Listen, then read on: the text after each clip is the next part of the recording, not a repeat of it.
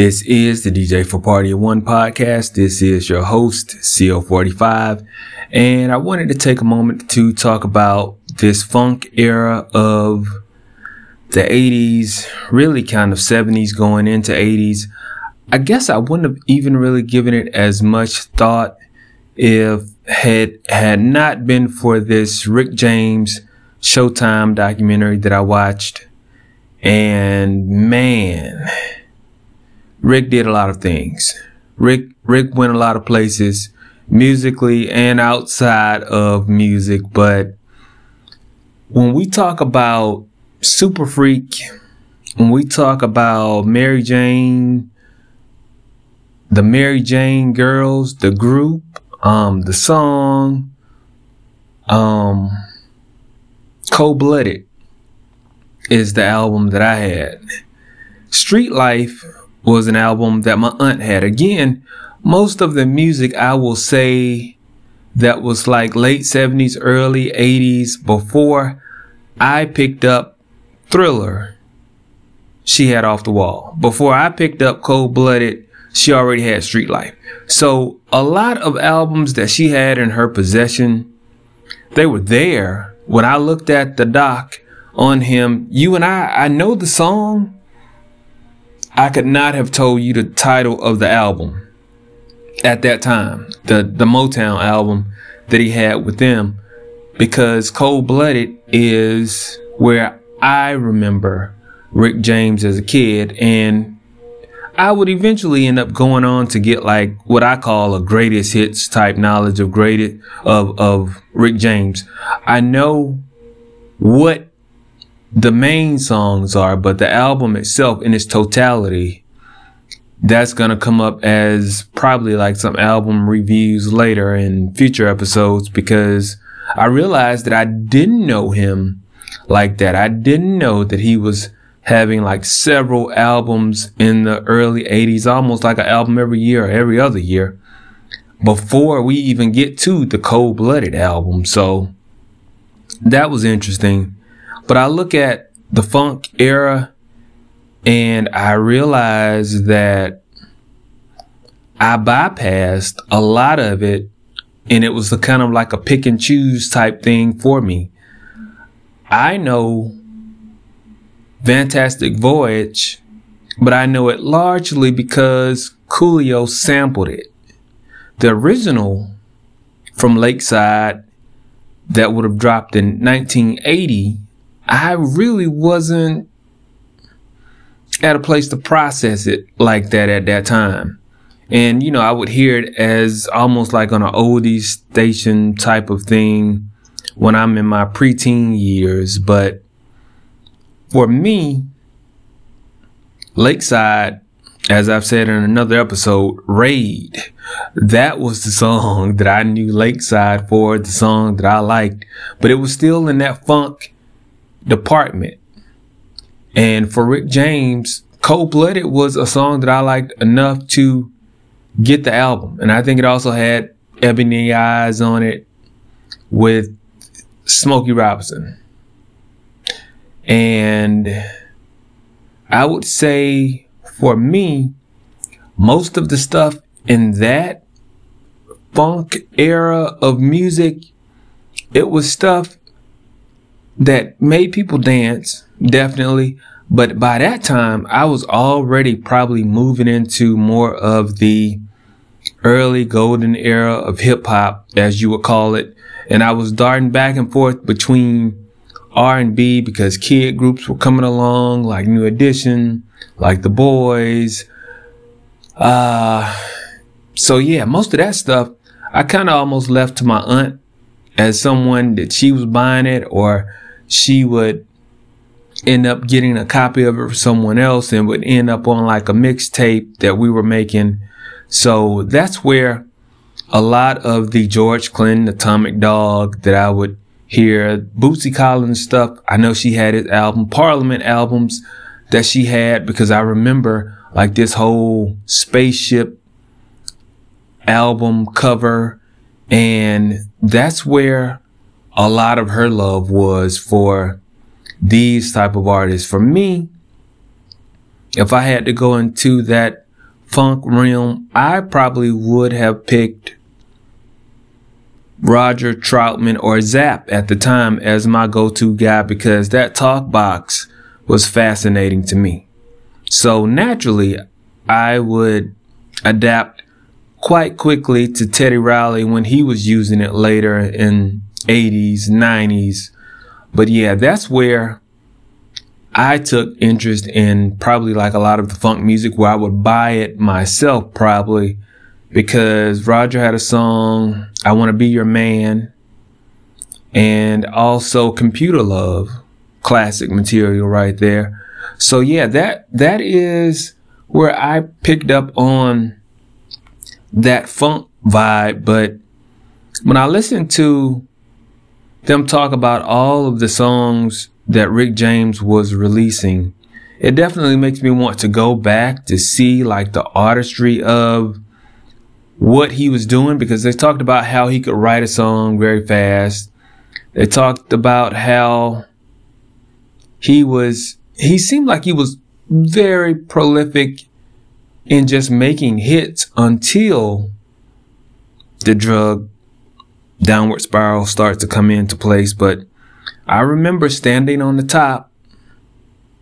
I think that was Temptations, I believe. And his sound was a signature sound.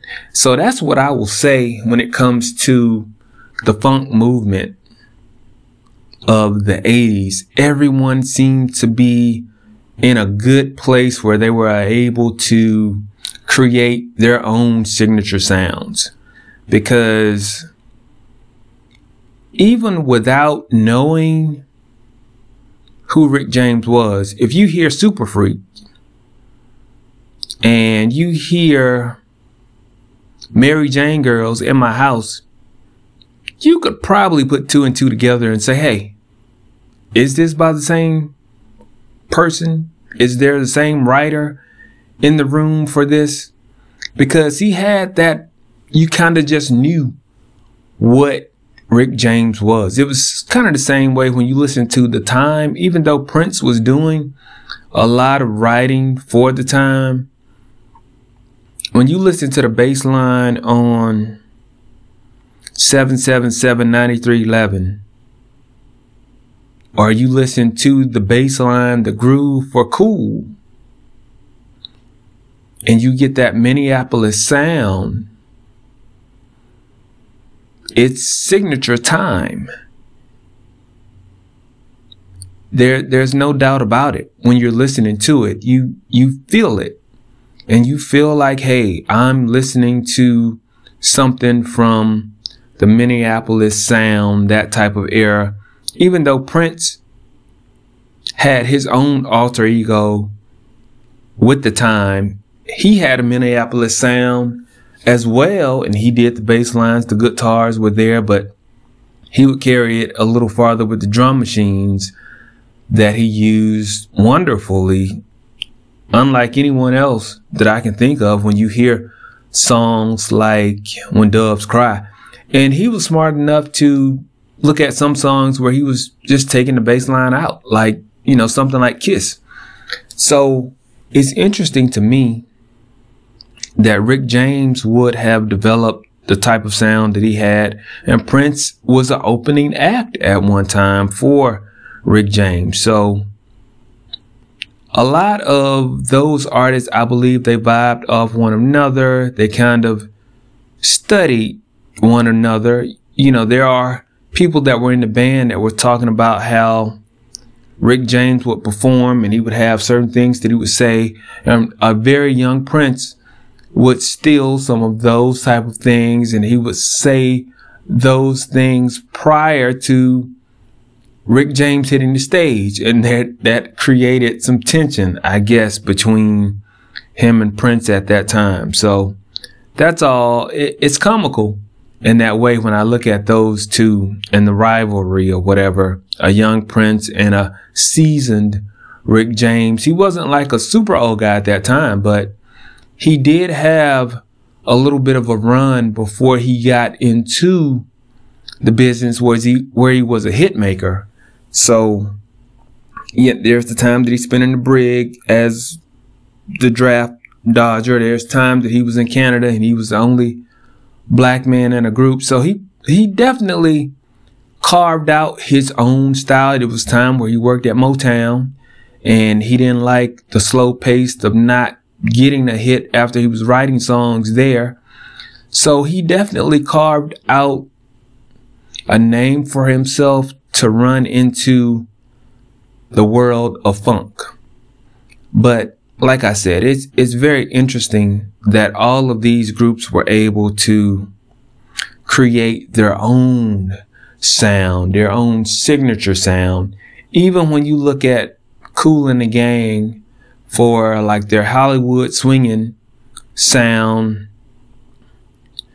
you know who that is. When you listen to LTD and you hear the horns in a song like Back in Love, you know who that is. So that's why I say 70s, 80s, because that's where you start to get more of that. And I feel like Marvin Gaye, for his album, Hear My Dear, that became a big thing, part of the whole divorce thing with Berry Gordy's sister that was going to be his ex-wife. And there was this whole thing about she wanted the proceeds, the sales from that album to go towards her in that divorce settlement. And the album ends up being a double, two album release. And it didn't do as well as other albums that Marvin was known for, like the iconic What's Going On album. But I do like it, and I would advise, if you are someone that likes something that's kind of funky, that's Marvin's best work as funk albums go. If you want to, because yeah, he did have like some songs that were in that funk realm. But if you want to hear another side of Marvin that takes it into that funk era, he gave you 2 albums for that. So, or 2 records for that, a double album. So yeah, there were a lot of people that were experimenting with a funk sound, but I find it interesting that some were experimenting with it, like I mentioned Marvin, and others were almost just drenched in it to the point that they were considered to be just like a funk group. If you look up, what's that group that I just mentioned? The Raid and Fantastic Voyage. Why does the name of this group slip my mind now?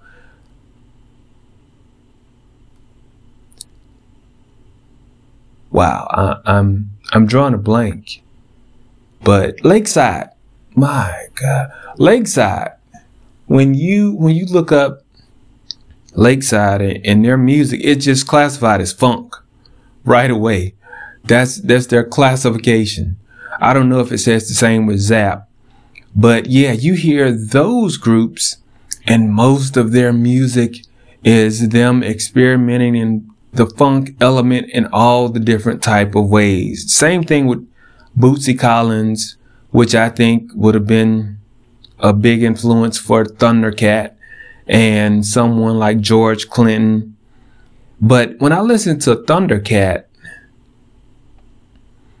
he definitely has the heavy bass lines, the funk, and all of that. But also, he plays around with soul. He plays around a little bit with rock, and you get to me, it's a cohesive album, even though it's not funk all the way through. It's one of those type of albums that I feel like it goes very well together when you run from one track to another.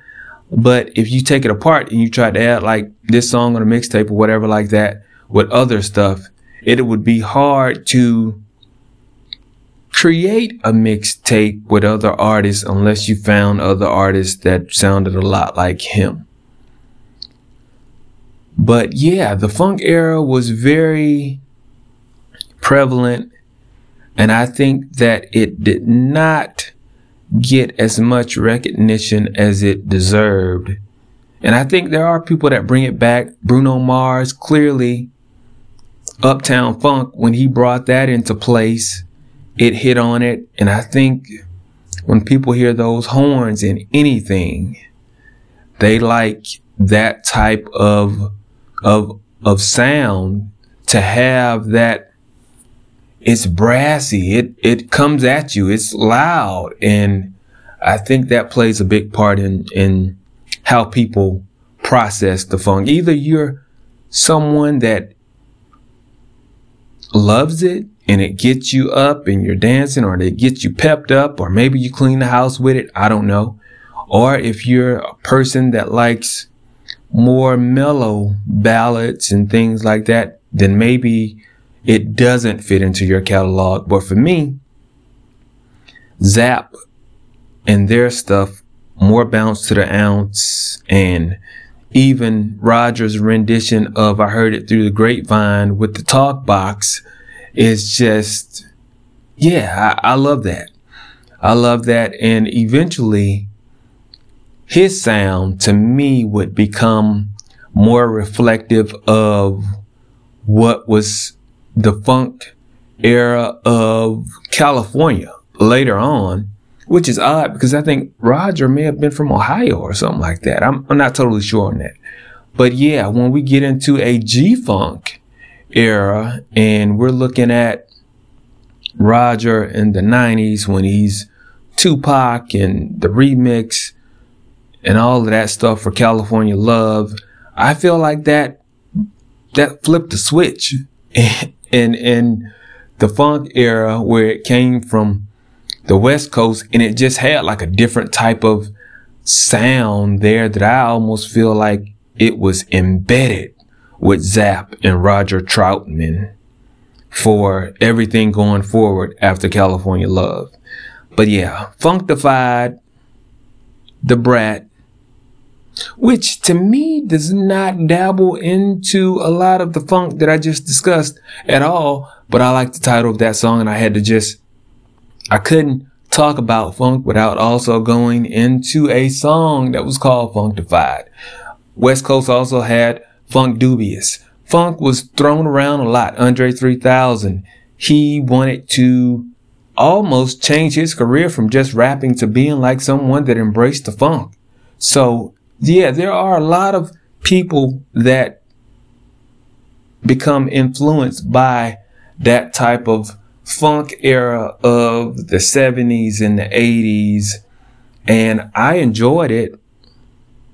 But a lot of it I had to go back as I got older and pay more attention to then.